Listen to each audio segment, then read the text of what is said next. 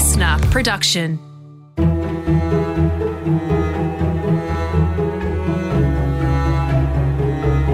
Hi, this is Charles Fairley. Welcome back to Unsung Business Heroes, where we talk to small business about big ideas. Today we're going to hear from Michelle Ivanov, the owner of Supra Finance. Michelle had a really interesting life, had a tough childhood where she was quite introverted and bullied as a kid. But she feels that's made her into a very direct adult, and she sees that as a strength of hers. She learnt lots of lessons from working in male-dominated industries like car yards, and we're going to pick up some really great gems here from her today. Here's Michelle. Have a listen.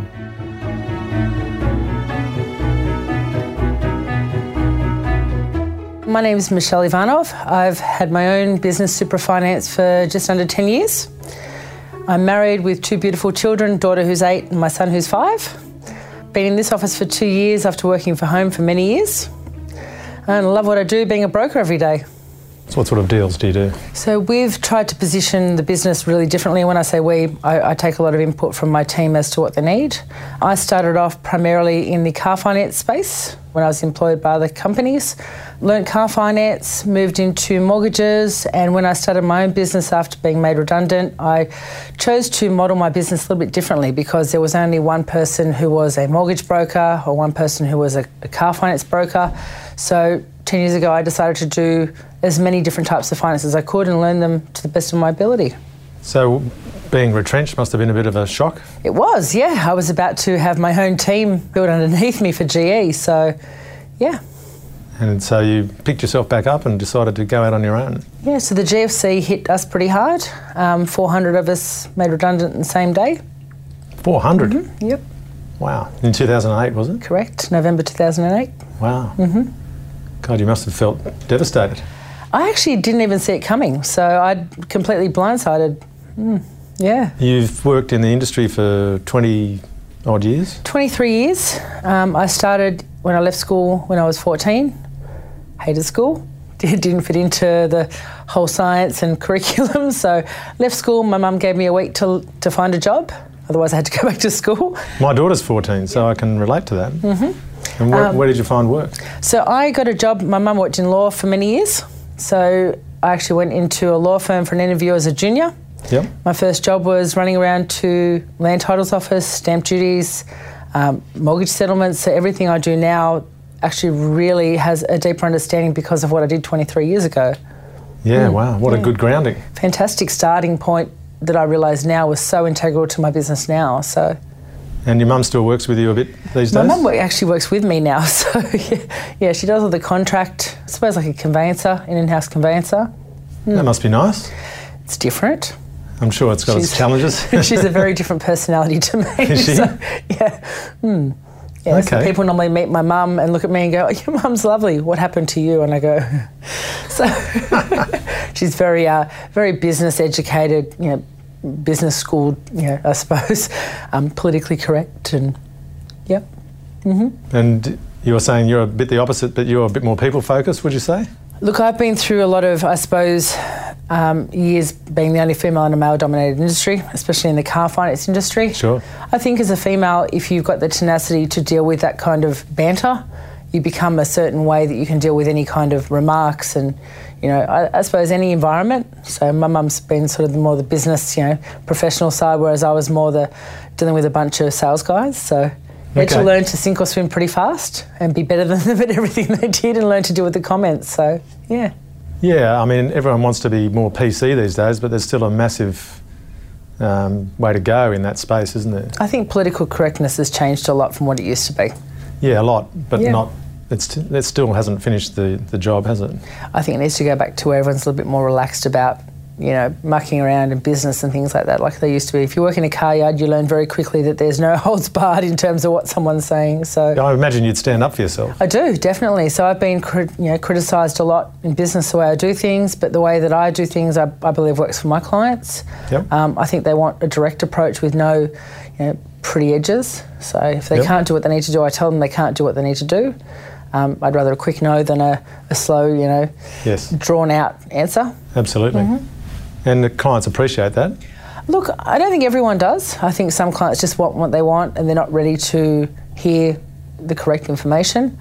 I think that 90% of my clients actually like the direct approach that I give them, because at least they know that there's nothing in between that's going to, be fudged. So I think doing the direct approach works very well for me. At least I know that I'm doing my due diligence really, really well. So yeah. And why do you think you're so direct with people? Is it something in your background, or? I think my upbringing, yeah. So my parents worked very hard, learned to fend for myself. With school especially, used to come home by myself and, deal with, I suppose, the bullying that went on at school. So I think that's made me who I am now, and it's made me very strong and, I suppose, able to say how I feel. And I don't hold back. I held back for a long time. I was very introverted when I was a kid, so I'm completely the opposite now. So, yeah, I like to stand up and say what should be said. Yeah, absolutely. Do you have older brothers or sisters? No, just me. Yeah? Just me. I can imagine coming home on your own and had a hard day at school. Yeah, but I learned to deal with it, and I think it's sort of moulded my attitude now, and especially having kids as well who've been through it too. So nowhere near to the same degree what I went through in high school, but primary school kids. So yeah. It must be hard juggling being a mother and a business owner. It is hard, yeah. So I have my husband runs a trucking company, so it's 4:30 a.m. starts. He's normally home with the kids in the afternoon. Oh, that helps. It does, and my parents now live with us. My father wasn't well, so they moved in with us in a granny flat. And you told me last time that you bought a house when you were 18, but you did. You lost some of that asset? Actually, the culmination, I suppose, of everything that happened to me with why I became a broker was quite interesting. So when I first went in to try and get a home loan when I was 18, I'd worked for, 4 years and saved up and talked to my dad about buying a property.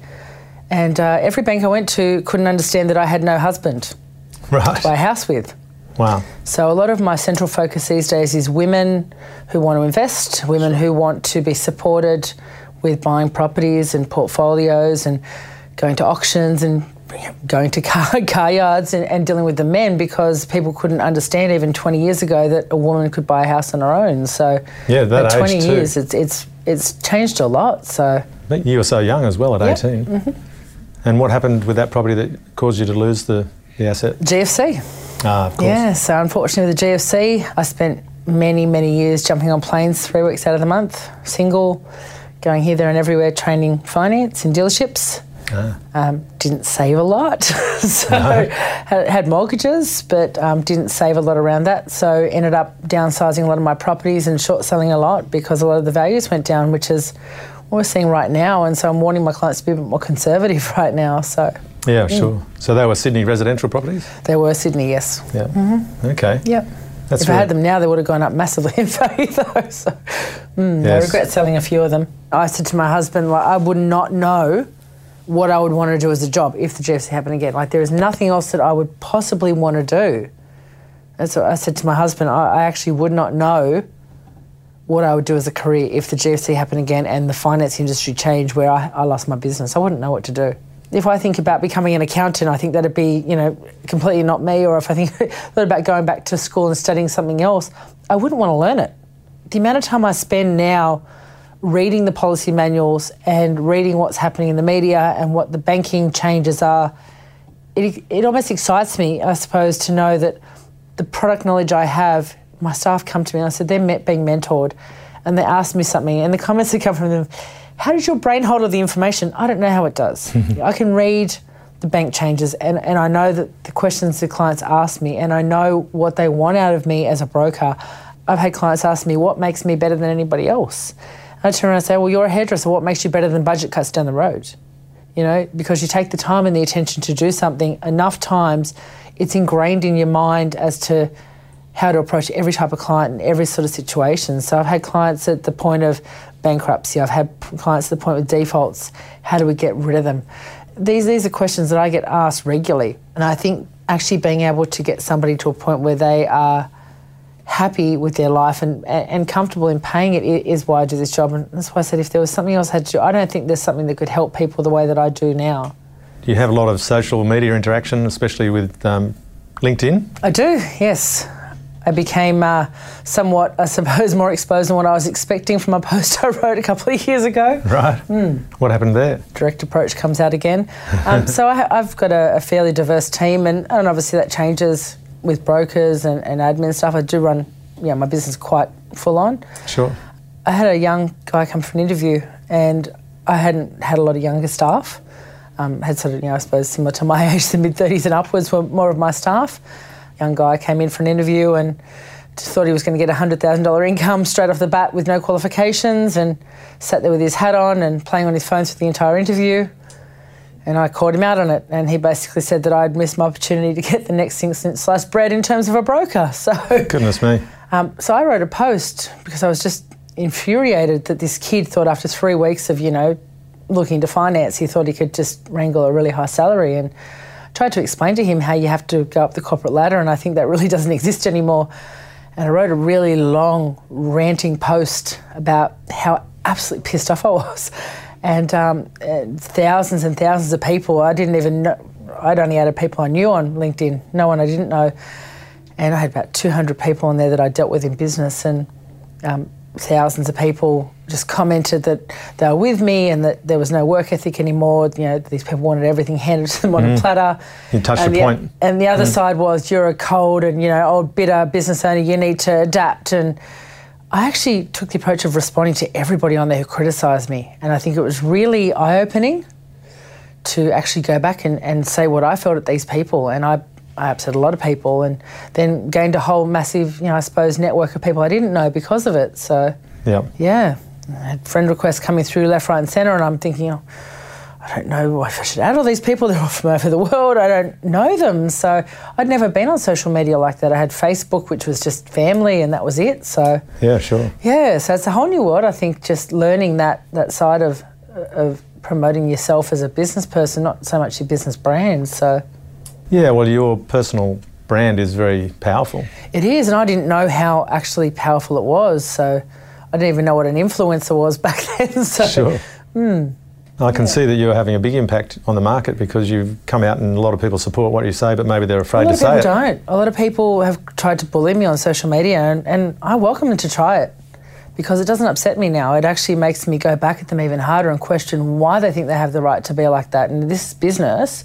If you don't like what I'm saying, that's fine, you don't have to deal with me, but I think it's very important to own your convictions and say, okay, this is me. Yep. This is why I am how I am. Sure. I've become a very strong personality, and like I said, it's because of what I've been through in the past. So it's everything that happens, you can either you can be a victim, or you can actually let it mould you into a stronger person. So I think there should be more women who stand up and say, no, this is how I am, and if you like it, you can deal with me. If you don't, on your way. So I used to love going to car yards because you had a bunch of guys trying to, give you pickup lines to get you to sell a car. And I learnt how to sell cars the same way to blokes. And I thought it was hysterical. So I get guys who say they want to speak to a salesman, and I say, well, I'm a saleswoman, can I help you? And their response would always be, well, you're a chick, what do you know?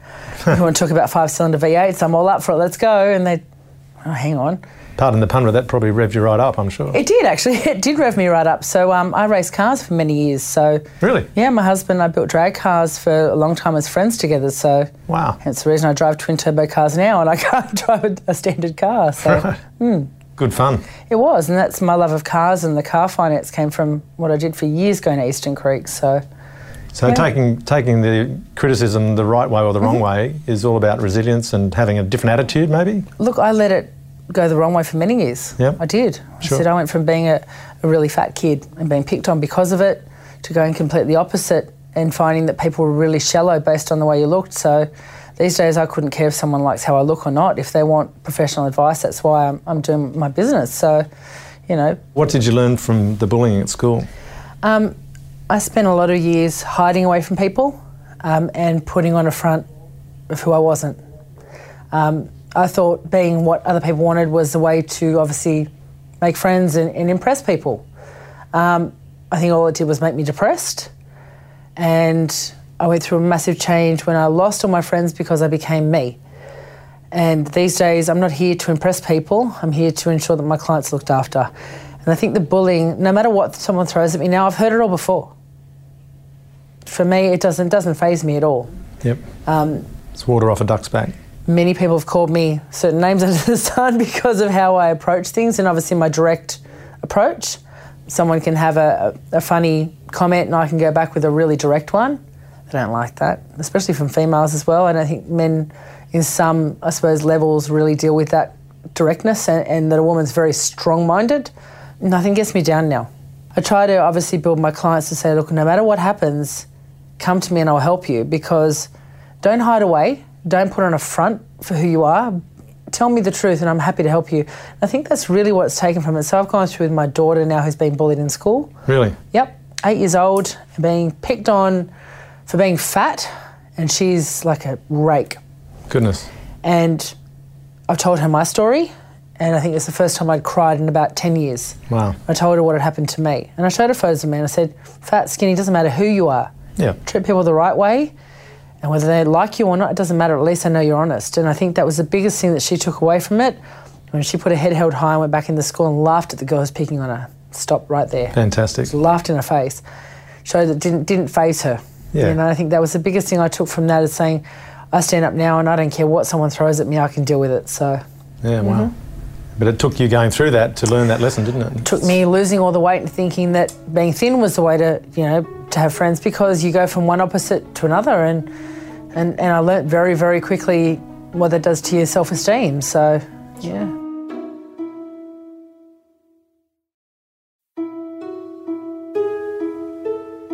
So do you think you're proving the critics wrong, so to speak? Definitely. That's why you're so driven? I'm not here to impress anybody. I'm here to do what I love doing.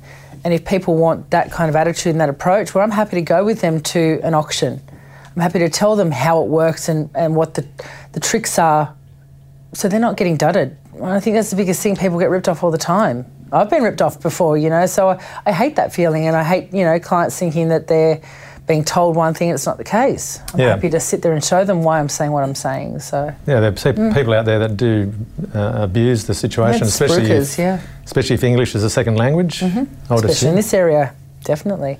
Yeah. How do you cope if someone doesn't have good English? Do you have people in the office that can help you with that? Yeah, so we have a team that speaks 17 different languages, so it does cater to. This is a massive multicultural demographic. In the past 2 years, a lot of your refugees have come to this area. A lot of them are now starting to build their life again, having Arabic-speaking brokers, Vietnamese-speaking brokers. I live in a predominantly Asian area. I love the area, and especially Fairfield has changed so much that you need to have people who can cater to these people who've been through hell, overseas, and Italian-speaking brokers. A lot of this area is Italian-speaking, Macedonian. Such a mix that the English-speaking demographic is a lot smaller now in this area than most other areas. So people are going to pick on you for anything. It's how you fight back that makes you who you are, I think. Yeah, absolutely. Yeah. So you're helping those people out there fight that can't fight? Yeah, correct. And that's part of why the Royal Commission's been really interesting to watch, how they go at brokers and banks and the fee for service debate. I refuse to charge a fee to my clients. I believe that they should be happy with the help. If they don't like it, they can go somewhere else without any, I suppose, ties to me for any financial outlay. So well, it probably gets you a lot of good referrals. Look, you get good and bad, I think, in every industry, but, I have a lot of referrals that are through friends and family, so I do obviously respect that. So existing clients who are happy with it that refer me is the basis of my business. And I only had a website done, I think, about 3 years ago, so was heavily reliant on working from home with 2 young kids and face-to-face. Yeah, and clients who are happy, giving their brother or sister or friend at work my numbers. So. And you give back to the community, I guess? Yeah, so a couple of clients of mine run fairly big charities. One of my now very close friend and one of my largest clients runs a massive autism charity. So we're a sponsor for her charity. They have a Middle Eastern charity night for the autistic school. We do quite a fair bit, so we're sponsoring a sprint car, one of the young guys who used to be really up and coming in sprint cars. So, I get my kids involved in the sprint cars. We go out to these great days. We invite clients out to, car racing days, and I think most of my clients love it. So you get guys who, buy, V8 cars and things like that. We invite them out to race days and they're blown away, that they go out with my husband and they have a ball, so. Fantastic. Yep. And so failure, you were talking about having had in the past. What would happen if this business failed? What would you do? Look, I think everyone's one step away from failure. I think the reason why I'm so heavy on my compliance and things like that, the industry I came from working in GE, I got to see the risk side of the book and I got to see the fraud side of the book. And I think it's really important now that, for me, I say no a lot of the times now so I don't fail. I get asked all the time for, certain things, and I say, no, I'm sorry, that's not how it works. And so saying yes before caused you to fail? No, too risky? Not that it caused me to fail. I've tried different approaches that I don't think work. I was called one day the people's broker, and I took that as a real compliment from a lady that I dealt with, and she said to me, you just explain things in a way that normal people can understand. I said, well, I'm a normal person. I got into finance because I saw someone very close to me almost lose their house because of a broker doing the wrong thing. At the end of the day, it's seeing somebody almost lose their house is a really emotional thing to see. Absolutely, it's their biggest purchase, isn't it? That's right, it is. And having kids roof over their head, I think that's one of the main reasons why, for me, making sure my clients have that help. I've had clients who have been, in situations have had defaults. You work with them for 12 months. They're almost in tears when you say you don't charge anything to them for helping them for 12 months. I think that being a friend to somebody and them having someone to talk to about their actual problems is a big part of my business. And my phone rings at 10 o'clock at night with my clients and I answer because I'm working. My family's asleep at that time of the night. I'm working. You certainly wouldn't get that at a big bank. No, and I think that's sort of one of the reasons why my clients feel comfortable as well, because they know that they can ring me on a Saturday morning if they're going to an auction. If they need me to go, I'm generally going to go with them. So, I enjoy going to the auctions and I enjoy trying to pick out who the people are in there who are, serious bidders or not. I enjoy that. I like watching people. So you're competitive? Yeah, I am competitive, yeah. But not competitive in a way that I'm willing to beat somebody. I like seeing the brokers in this industry who've been around for a long time. I like seeing the new ones who do really well. And I don't feel like I have to beat them. I know the pride that I've had, the awards that I've been finalist for me are huge for me, but they're not for anybody else. They're only for me and my pride. So, and I take things like that. So I've been nominated for some awards and, for me, it's a huge accomplishment for me to get there. So. And now you've focused a lot on helping women. Why do you do that? I think that women who want to invest in their own do feel that kind of prejudice still, that they need a man to obviously to do it. I've seen women ask questions about, if they're on their own, what happens if they have a baby, if, they have a home loan, These are conversations that men shouldn't be asking women. Sure. These days women can go through life and be successful and not want to have children. That's fine. Absolutely. Asking them, can they afford a home loan if they have kids, is just ridiculous. So I think my whole mentality of helping women, car yards, for instance, I know about cars. It's something that I've loved my whole life and I know about cars. So I'm happy to take a woman in there who's not going to, get upsold on some ridiculous thing just because she's a woman. I love taking my cars for servicing because they think that I don't know what an oil filter costs. For me, that's been interesting. I don't look like I should know how to change a tyre. Sure. But I've been on the side of the road in heels changing tyres before, and I've had blokes stop and go, "Oh, sweetheart, do you need a hand?" I go, "Do you need a hand?" They're taken back by that confidence. And I think women really need to have that confidence in life that they don't need their parents or somebody else to help them or a husband or a boyfriend. If they want to do it on their own, there are ways for them to actually get ahead on their own. And also, you've met my financial planner in my office. He's a great wealth of knowledge for saying women can set up trusts, men can set up trusts to protect themselves and also to have some accomplishment for themselves, not just to, I've got properties with my husband, he's got properties separate. It doesn't need to be about two people having to do everything together in life. Women can do it on their own. So I think me becoming a bit more of an advocate for women, saying it's not scary to go to a car yard. It's not scary to ask them questions about an engine. You can do that and I will help you do it. And where do you think you've got that work ethic from? Because obviously to be able to be that capable, you have to do a lot of work and a lot of study and learning and life experience. Where do you think it comes from? My mother, very much so my mother. My dad worked shift work for many years. Mum worked many, many hours of overtime to ensure that everything was done. I said I spent a lot of time on my own as a kid because of that, but I respected the fact that she was working so hard to earn more money for the family. And I think these days running your own business is hard because you do have to really stretch your hours to get everything done. People always say to me, you can't do everything. Well, I'll get everything done. So if my clients need me, it's getting done. Whether it's 1 o'clock in the morning, doesn't matter. If it needs to be done, I get it done. So I start a bit later in the mornings now, but look, at the end of the day, if my clients come to me and they say, "Oh, she bought a house, we had to get it, I need a loan," right, I get on it straight away. And I think that pushing yourself and going, right, I have 10 things I need to do, I can't just settle at 8, I need to get the 10 done. If I'm tired, so be it. My husband's really supportive. My mum's really supportive with my kids as well. They all sort of band together so I can do the hours because they know for me that I want to ensure that my clients have what they need. So yeah, absolutely. Yeah. No, that's what makes you stand out and so different to the others. Why do you have the passion? I don't know why I have the passion. I really enjoy just helping people, and I think that's, I suppose, the whole basis of passion is, finding something you absolutely wouldn't want to stop doing. And that for me, I said to my husband, if the GFC happened again, I don't know what I'd do. I don't actually know what other job that I would actually be happy doing. And I think that's where my passion for this comes from. I hope you enjoyed our chat and got some really great tips, both for business and for life. Don't forget to have a look at unsungbusinessheroes.com.au and check out all our videos on YouTube. We're also on Facebook and Instagram. All these stories are available in our second book, Unsung Business Heroes, which is available right now. And if you'd like to get a free notification every time there's a new Unsung Business Heroes episode, just hit the subscribe button. Unsung Business Heroes was presented by me, Charles Fairley. The executive producer was Jenny Goggin. Listener.